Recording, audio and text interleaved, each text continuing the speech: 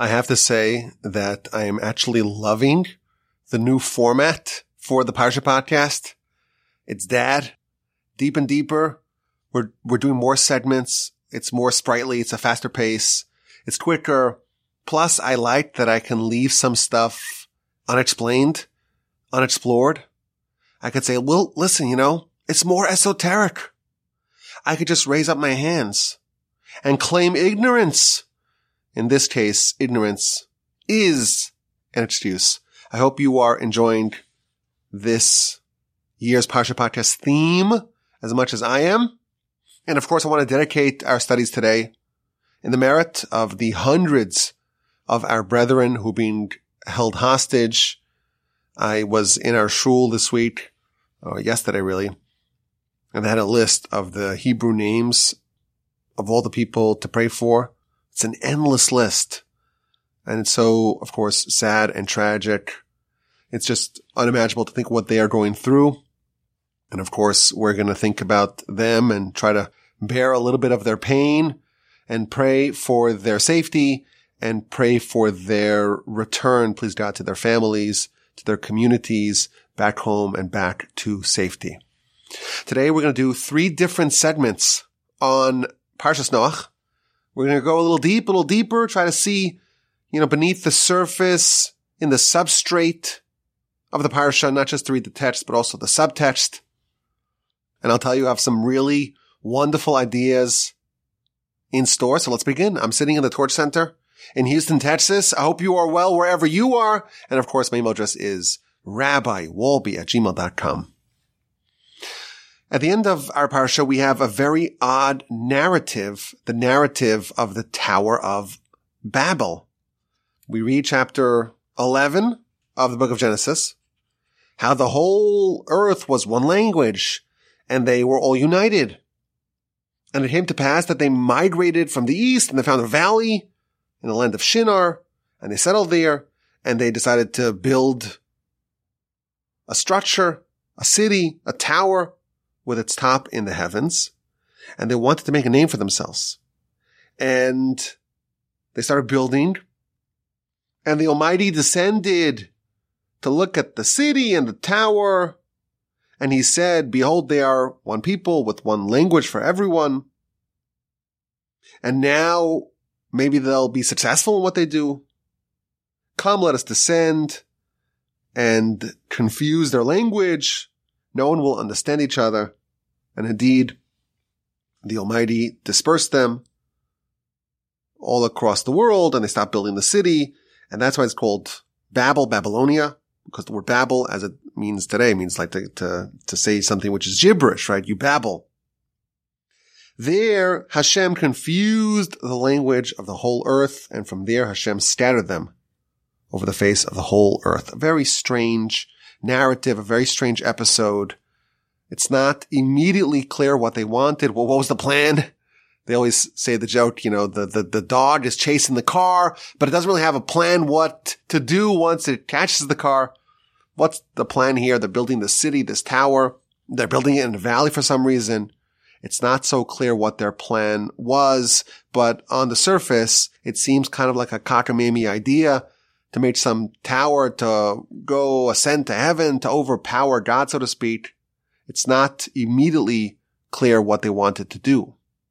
Now, Rashi says that they wanted to build a tower to support the heavenly windows so that the sky would not collapse like it did during the flood. Of course, the beginning of the parsha is about the story of Noah and the flood and how the windows of heaven opened and it washed away all of civilization. And they wanted to ascend to heaven and almost affix support beams to those windows of the heaven so that they don't collapse a second time. It seems very bizarre. And especially, of course, because they built it in a valley, you would want to build it, you would imagine, on the highest altitude possible, but they went to the valley. Now, if you read this narrative, there's a particular emphasis on language. They were united. They all spoke one language, and they were united in one purpose. And the byproduct of this episode was the garbling of language. So it's almost, there's a certain symmetry here that they started off as being united in language, and they're punished by having their language scrambled and really all of them dispersed all across the world. So just to get started, what's maybe a deeper message behind this story? This is courtesy of Rabbi Nagel, who was part of the first cohort of rabbis that joined Torch way back in 1998. He said something very interesting. He said that the flood is the handiwork of God. It's not some sort of natural phenomenon that can be prevented with, building support systems and structures and columns to prevent the heavenly windows from opening again. This was God. God tells Noah, build an ark because I'm going to swamp the land. In effect, the flood was communication from God. God showed his displeasure with humanity. And Rashi tells us that when the flood began, it started dripping, just a little bit of water. Maybe people will listen to Noah. Maybe people will repent. And there's still a chance for them to be saved. When they refused, then the flood, of course, destroyed them. But if you think about it, we have the beginning of the parasha, we have the flood. And that's God displaying, demonstrating, exhibiting, manifesting his displeasure with humanity. And they're trying to prevent flood 2.0. In effect, they wanted to insulate themselves against God's communication. They wanted to say, Almighty, you have a way of talking to us. With a flood, we want to remove that. We want to not hear what you have to say, so to speak. And therefore, it's a fitting punishment that they wanted to garble, so to speak, God's communication. And a fitting punishment for them was that their communication was garbled. It was torpedoed. But in general, the whole subject, it's a very strange episode. They're building a tower in a valley to try to reach the heavens. And this is a sort of rebellion against God. Rashi tells us that this was an active rebellion against the Almighty. So perhaps this is part of their rebellion. We're not even going to use the mountain that God created. We don't want anything that God, so to speak, gave us. We're going to build this tower without relying on God's help. But what precisely they sought to do is a bit of a mystery. It was some sort of an attack, so to speak, against God's dominion, against God's power and oversight. They were trying to shake themselves free, so to speak, of God's control. But how exactly they sought to do it and what exactly the plan was, if they were successful, that's more mysterious. So Rashi tells us, of course, that they sought to prevent a second flood. The Kabbalists talk about how they believed that this building, this city, would somehow transpose them to the heavenly spheres. And by kind of leaving the lower spheres, they would leave the subjugation, so to speak, of the lower spheres, and they would kind of go to heaven, and they would not have God rule over them. It's a very, obviously, strange concept for us to absorb. But listen to this. The verse tells us, 11:6, God said, behold, they are one nation with one language for all. And this is what's causing the problem. And if we don't stop them, they will be successful in what they are seeking. Whatever it is they're trying to get, however they had planned on doing it. And there's a lot of discussion on that question. The verse reveals to us that their power, what initiated this effort, was the fact that they had one nation and one language. And if they weren't stopped, they would be successful. What I want to pull out of this story is the power of unity. If people are unified and they're cooperating and they're working together and they're talking and they are one nation and they understand each other and they're dedicated to a single cause, we have a section in the Torah that tells us that nothing will stop them. And even if their mission is to ascend to heaven and somehow divest themselves of God's control, that of course, it smacks of idolatry, right? That's an affront to God. It's a rebellion against God. If they are united, if they are as one nation with one language, they will be successful. No matter how cockamamie, how crazy, how outlandish their plans are, they would have pulled it off. And Rashi in a few places is highlighting, as the verse does, that they were fighting God, but they were doing it together. They were united. I think just reading this verse without understanding really the secrets, but reading between the lines, we discover that any undertaking, any initiative that's done with a nation, a single, solitary, united nation with one language, one purpose, that effort will succeed. Unity, that is the secret to invincibility. Nothing, absolutely nothing will impede a united effort. If you look at what happened in this story, God says they're united. They're one nation, one language, and nothing will stop them. How does God actually stop them? He doesn't stop their efforts. He stops the unity. He disables the unity. He disables the single language, everyone working together, cooperating together. He garbles their language. He scatters them. They're no longer one nation, one people, one united front, one language. And as a result, they are vulnerable. They are no longer invincible. And that's how he stops them. So again, we're not really understanding what exactly they wanted to do.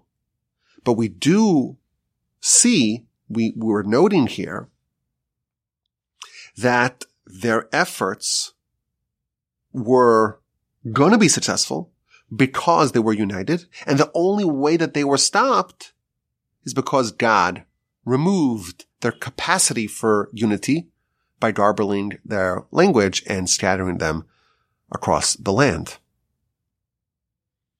We see from this the power of unity.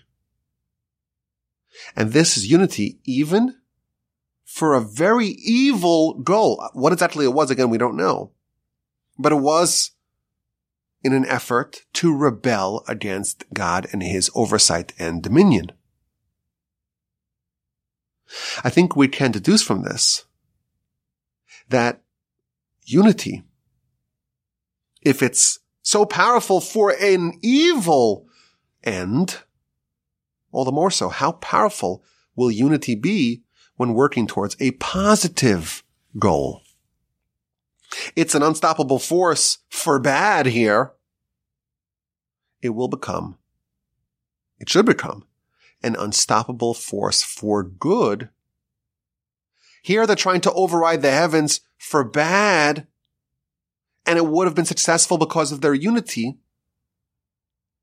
That teaches us that it is possible to override the heavens for good as well, certainly for good, if there is unity. And I'll tell you that this actually happened.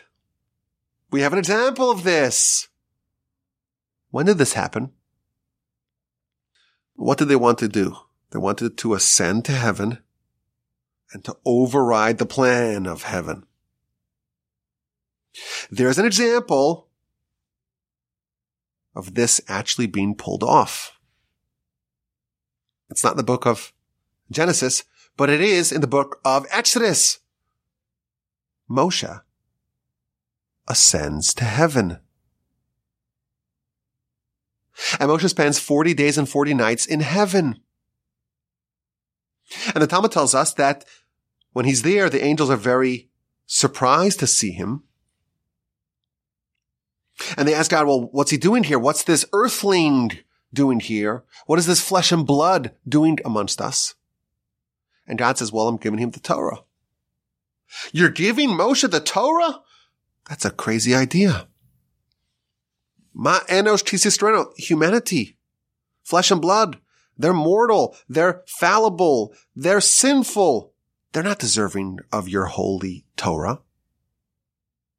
Moshe does a very similar thing to what the people of the Tower of Babel sought to do. Moshe was able to ascend to heaven. And when he got there, he found an entire network of angels who are trying to deny his plan. He wants to get the Torah, and they say no. And what does Moshe do?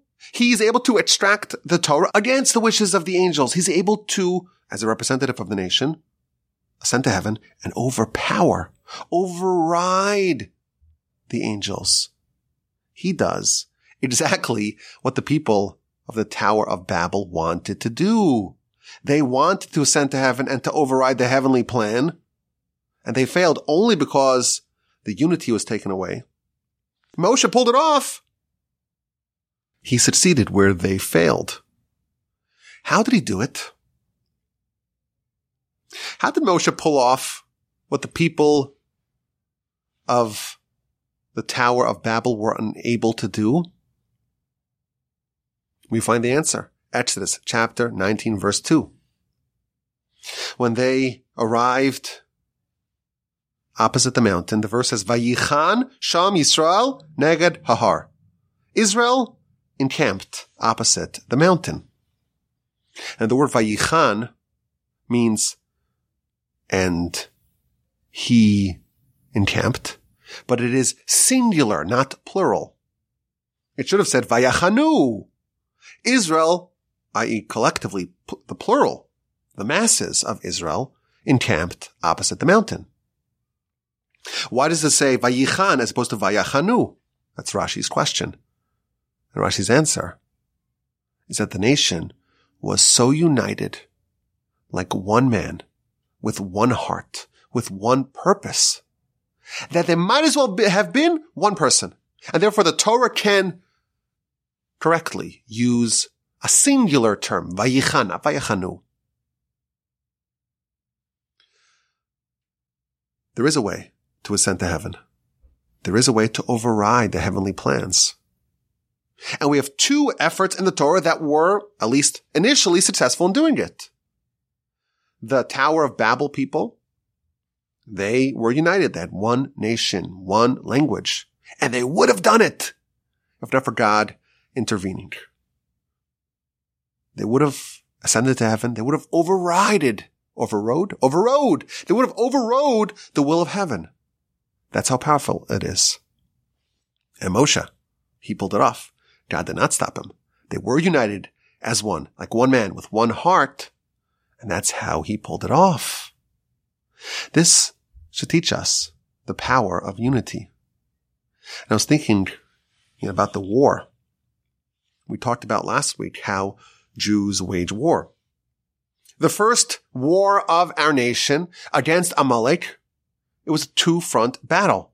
Joshua was down below, waging the physical battle, and Moshe is up on top of the mountain with his hands raised up to heaven, and he is praying, and he's waging the spiritual war. And throughout history, this is how we did war. The Talmud tells us, I didn't mention this last week, I remembered this over the course of this week. The Talmud tells us that David had a great warrior named Yoav.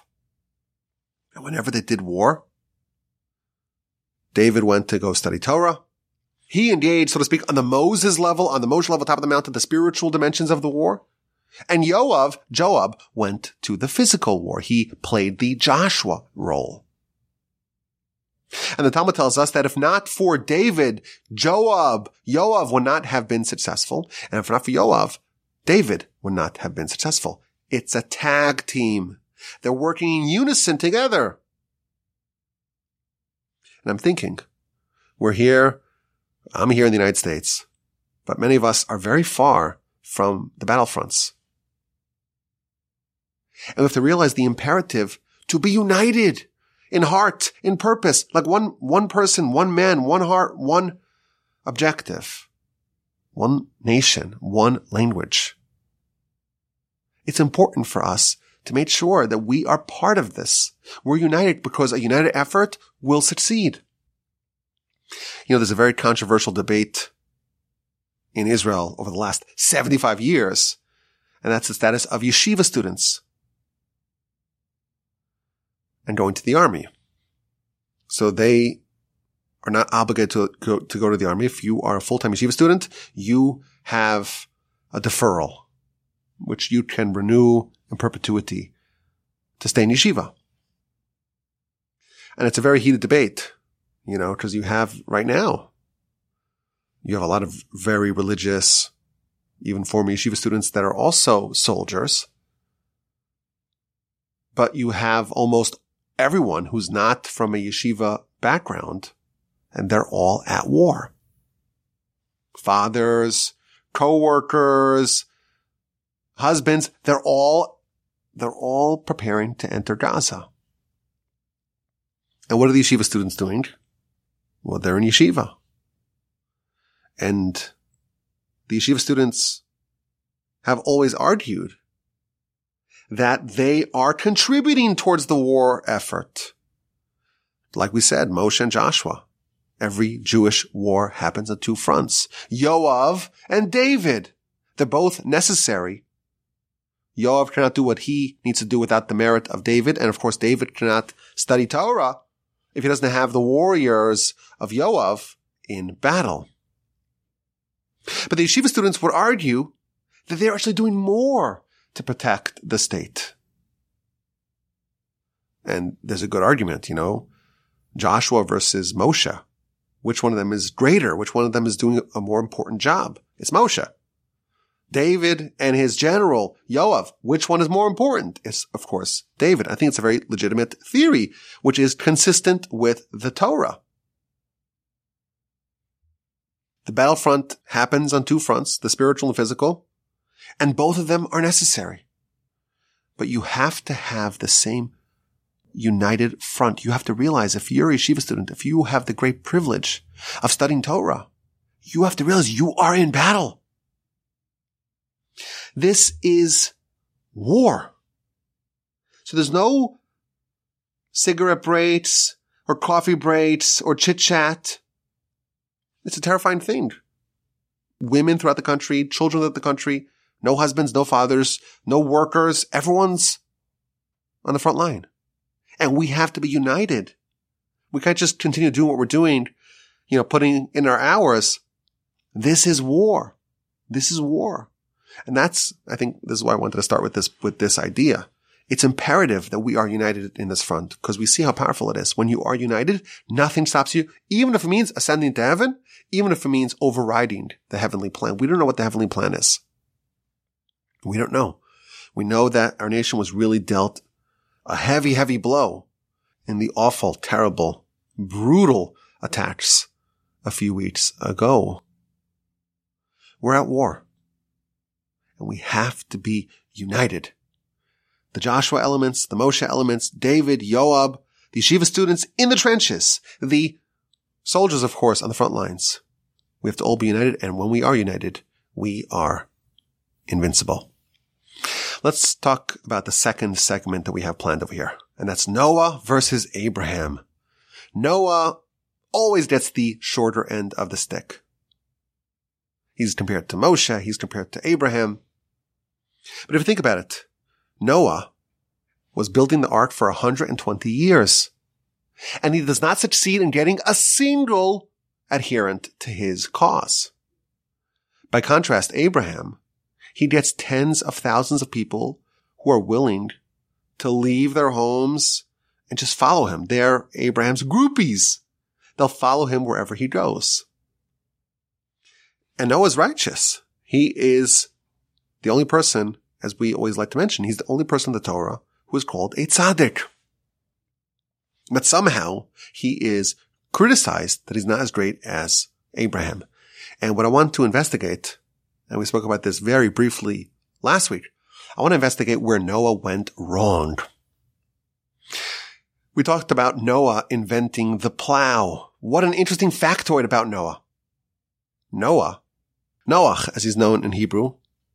He's called Noach, which means comfort. Why? The verse tells us, chapter 5, verse 29, at the end of last week's parsha, that he provided comfort from our suffering and torment from the earth that was cursed by God. As a result of Adam's sin, there was a curse that was given to the earth. And that is that it's going to have weeds and thistles. It's not going to easily produce the food that we need to eat. And Noah is called Noah. It's called comfort because he provided comfort because he invented the plow. That we saw last week. What an interesting little fun fact about Noah. He's an inventor. There's a patent with his name on it. He invented the plow. The plow, it helps alleviate some of the curse, some of the sting of the curse of Adam.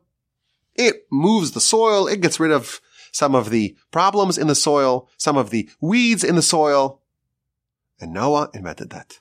And in fact, that is central to his character. He's called Noah because of that. That's what we said last week. In our parsha, we read chapter 6, verse 13, an easy verse to remember, 6:13. God tells Noah, the end of all flesh has come before me. The land is full of chametz, it's full of thievery. And behold, I will destroy them, es haaretz, which means either with the land or from the land. But it's unusual terminology. What does it mean that God is destroying them with the land or from the land? So Rashi offers two interpretations. Either from the land, well, they're on the land now, but they're going to be gone from the land. Alternatively, Rashi offers a second interpretation. God will destroy them with the land. God is also destroying the land. Explains Rashi. Because the 3 tvachim, the 3 hands breadths, like 10 inches, which is the depth that a plow reaches, like the topsoil is turned over by a plow at a depth of 3 tvachim, of 3 hands breadths. That also was destroyed. So I'm going to destroy the people with the earth, meaning which earth? Not all the earth, just the depth of the earth, of the soil, that a plow turns over. Rashi is teaching us, based upon a midrash, that the flood destroyed the earth at a depth that the plow plows. Is this a coincidence? Noah, we're told, 529, invented the plow. And then 6:13, Rashi tells us that the flood removed the topsoil to the depth that the plow plows. This seems to tell me that the flood nullified any progress that happened due to the invention of Noah. It undid all the positive elements that Noah achieved with his invention. Isn't this interesting? Noah's an inventor. He's the Eli Whitney of his time.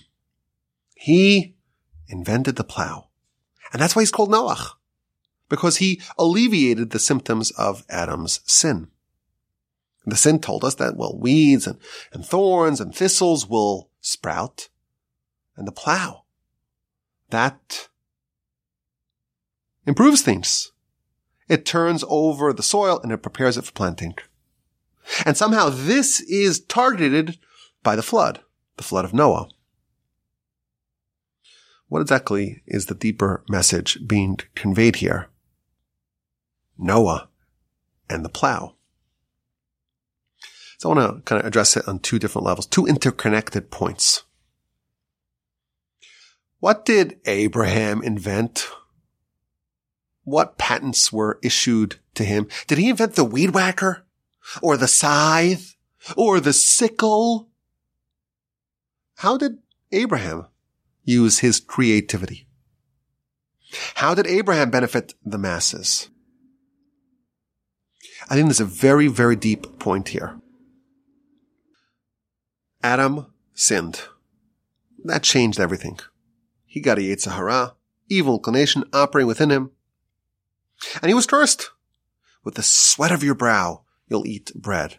And there'll be thorns and thistles and weeds will sprout. He's condemned to work the field in order to have food. And everyone wants to help. Noah wants to help. Abraham wants to help. And they each do it in a very different way. Noah, he invents the plow. Noah is not thinking, how do I solve the problem? How do I fix the underlying cause? How do I reverse the sin of Adam? Noah's tolerating the sin of Adam. He's tolerating the status quo. Let's learn to live with it. We have thorns. We have weeds. We have all these problems thanks to Adam's sin. Well, how can we improve? Let's try to clear out the weeds. Noah is working within the framework of Adam's curse. Abraham, he's doing something else entirely. He's not inventing a weed whacker. He's trying to find a way to eliminate the problem in a very fundamental way, to reverse the sin of Adam and thereby reverse the curse that came out of that sin. The Talmud tells us that Abraham and Isaac and Jacob, they were the only ones who thoroughly, comprehensively, and totally cleansed themselves of the Yetzer Hara. That's a way of saying that they fixed within themselves the sin of Adam. Adam's sin, after all, spawned the Yetzer Hara within a person. Abraham, Isaac, and Jacob, the Talmud tells us. I spoke about this extensively in my first book, not the new one that we're working on, not the new one that I wrote like 10,000 words this week on. The old one, upon a 10-stringed harp. Abraham, Isaac, and Jacob, they fixed within themselves the sin of Adam, and thus they cleansed the Yetzer Hara, which is the byproduct of the sin of Adam, and they perpetuated that mission to their descendants. Two very different ways to deal with the sin of Adam.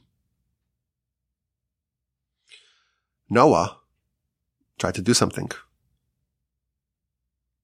He invented the plow. How'd that work out for him? With the flood, all the progress that Noah made was done. The flood completely removed any impact of the plow. It cleared away the topsoil at the depth that a plow plows. There's nothing left. He's left with nothing. And Abraham changed the world. Noah considered the sin of Adam to be the de facto state of humanity, and let's try to make things as best as they possibly can be given the realities on the ground. Abraham, he's a dreamer. Why do things have to be like this? Does the sin of Adam have to endure forever? Let's try to fundamentally transform things. And each one got what they sought. Noah improved people's lives. It's more pleasant to have a plow than to not have one in the reality of the sin of Adam. And Abraham launches the operation to transform the world, to fix the problem at its roots. Noah was addressing the symptoms. Abraham was trying to treat the disease, to fix it. And that's why Noah invented the plow. And Abraham invented the notion of fixing Adam's sin altogether. And yes, Noah is one of the great personalities of our history. He's the only one, as we mentioned earlier, he's the only one in the Torah who is labeled as a tzaddik, as righteous. But he's also criticized. Unlike Abraham, who reversed the tide of Adam's sin, Noah tried to live with it. He tolerated it. Yes, he tried to alleviate some of the symptoms, but he did not address the underlying malady. Abraham, we don't see him trying to improve the fields. He's not trying to say, we have weeds, let's try to improve our life now that we have the weeds. He's trying to change everything. Let's see if we can eliminate those weeds. For Noah, things were improving a little bit, but after the flood, Noah had to completely retool. The flood washed away any progress that he had made. There's another wrinkle to this point. There's a very big difference between trying to make someone's life easier or trying to make it better, albeit more difficult. Noah, the word Noah means comfort. Noah was trying to make everyone's life easier. There's no one regarding whom Abraham made their life easier. He made their lives better. He gave them the ideas and the arguments and the values and the priorities and the tenets that they would need to live a higher life, to live a loftier life. And yes, that's a more difficult life. And Noah maybe was a bit of a people pleaser. He wants to not push people too hard. Let's try to make their life a little bit easier, more comfort. Perhaps part of the lesson here is that if you want to give someone comfort, it's very hard to give them also change. Those who coddle cannot have the impact of Abraham. Another very interesting subplot to this story, so fascinating. Rashi in two places, 529, 613, tells us that there's some sort of connection between Noah and plows. And maybe this is some of the deeper messages that are being conveyed here. Segment number 3. This one is just a beauty. An amazing insight with a few moving parts. I left it at the end. I think it's probably the deepest one that we're going to cover, just because it does demand a bit of knowledge of Hebrew and of the gematria system, which is the assigning of a number to every letter and thus to every word in the Torah or in Hebrew, really. I'm going to try to do it in a way that everyone can understand it. It's helpful if you could write this down, because there's a few moving parts here that all intersect in a beautiful way. Noah's told that God is going to destroy all of humanity, all the flesh. Why? Ki mal'a ha'aretz chamas. Because the land is full of Hamas, not Hamas, the terrorist organization, a similar bad thing. Hamas is a form of theft. It's a form of theft. Robbery. Now, how do you spell the word Hamas in Hebrew, in the Torah? It's a ches, and then a mem, and then a samach, Hamas. Question number 1. There is a more standard word for theft, for thievery, for robbery, and that's gezel, or geneva. The word Hamas, it's a very unusual word. So why does the Torah use this word, Hamas, ches, mem, samach? Why does it use this word to describe the sin that contributed towards the generation of the flood to be condemned to be destroyed. Question number 2. God tells Noah the precise dimensions of the ark. Its length is 300. Its width is 50. Its height is 30. And all the way at the top, it reaches a 1 cubit point at the top where the two walls, the two sides of the roof meet. So the dimensions of the ark are 300 by 50 by 30 by 1. And it's very precise. Why these specific dimensions? The Ramban, after all, says that it's a miracle to fit all the animals in anyhow. What is the secret of these precise dimensions? Listen to this. This calculation comes courtesy of the Gaon of Vilna. He cites the Talmud. The Talmud tells us that the venom of a snake stands between their teeth. You see a snake, it's got these two sharp teeth, and between it, that's where it injects the venom. Eres nachash bein shinav, between its teeth. The poison, the venom of a snake comes from between its teeth. Now, what's the Hebrew word for a snake? It's nachash. Nachash. A nun, a ches, and a shin. And the venom is between the teeth. How do you say teeth or tooth in Hebrew? It's a shein, a shin, and a nun. So, if you just write this out, it's easier to see it. The word nachash, it's a nun, and then a ches, and a shin. So the two letters on the outside, the first and the last, are a nun and a shin. Those are the same two letters for the word tooth, which is shin nun. Thus, when the Talmud says that the poison of a snake comes from between its teeth, says the Gaon of Vilna, that means that the poison is found not in the letter nun, not in the letter shin, which spells out the word tooth, shein, those two letters. Rather, it's in the ches, which is in between the two.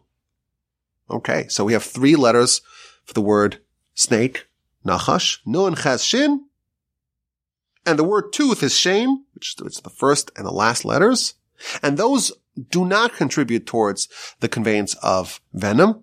The venom only comes from the letter ches. The other two, in fact, are moderating forces. They limit, so to speak, the danger of the venom. Okay, hold that thought. This is maybe more than you bargained for. There is an angel that we call the Samach Mem. We're not allowed to say the full name of this angel, but it's a destroying angel. Think angel of death, think Satan. It's one of those angels. Some people like to call it Uncle Sam, Samach Mem, Sam. But the full name that we don't pronounce is Samach Mem Aleph Lamed. Aleph Lamed means God. So this is Samach Mem. It's like poison. The word Samach Mem means Sam, poison. And then there's Aleph Lamed, which is God. It's like it's like using the power of God, so to speak, to give poison. But similarly, the word Aleph Lamed, meaning God, that's not poison. It's only the Samach Mem that give the poison. So we have, again, the word Nachash, 3 letters, and the poison's only from the Ches. And we have the second word, Samach Mem Aleph Lamed, and the poison is only from the Samach Mem. And in fact, the other two, the Aleph Lamed, they counteract the Samach Mem. They counteract the poison. So we have 2 words with 7 letters. Nachash, Nun, Ches, Shin, that's the snake, and the poison's only in the Ches. And then we have Samach Mem Aleph Lamed, and the poison's only in the Samach Mem. 3 of these letters thus are poison and venom, and 4 really are antidotes.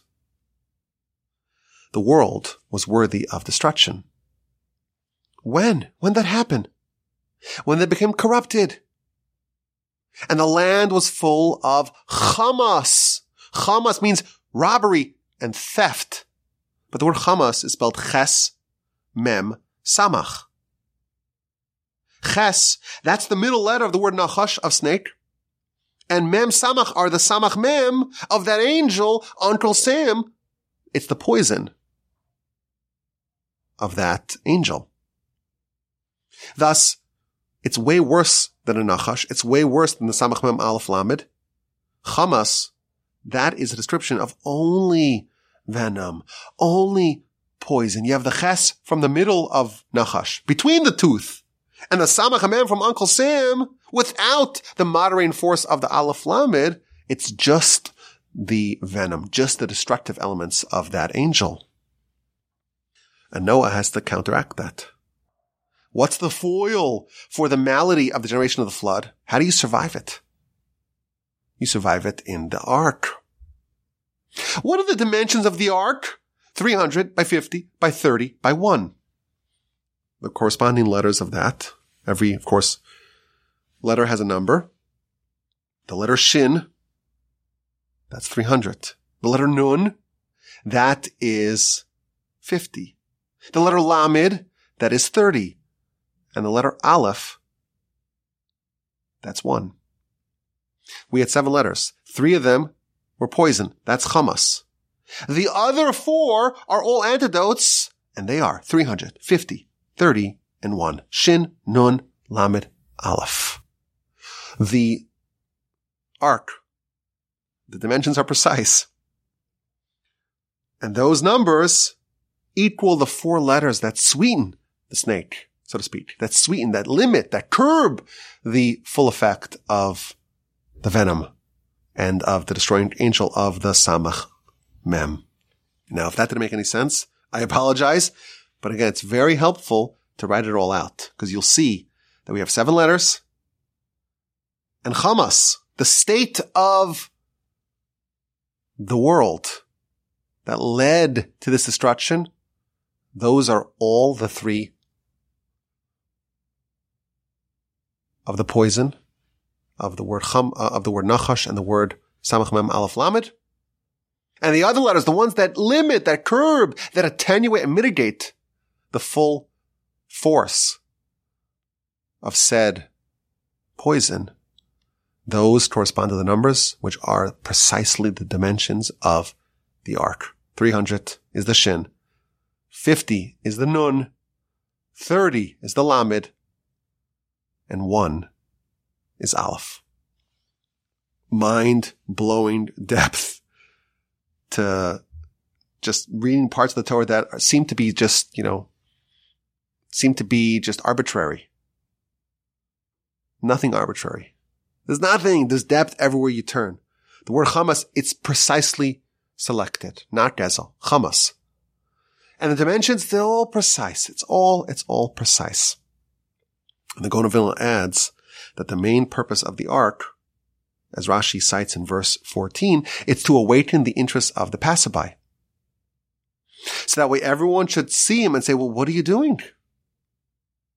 And he would respond, well, God is disappointed with all the chamas, and he's going to destroy the world, and the only way to survive is with this. You have the ches, but add the nun and the shin. Marbleize some of the poison with a little bit of the antidote, and you'll be fine. Aleph lamed, 30 and 1. Add that as well, and you will survive. Alas, it did not work. But this definitely qualifies as deeper. It might be more than you expected. And again, I would recommend that you write it. If it doesn't make any sense, just write it all out, and you'll see it's just something so beautiful. So deep, so profound. Courtesy of the Gaon of Vilna, I thank you for your time. I thank you for your attention.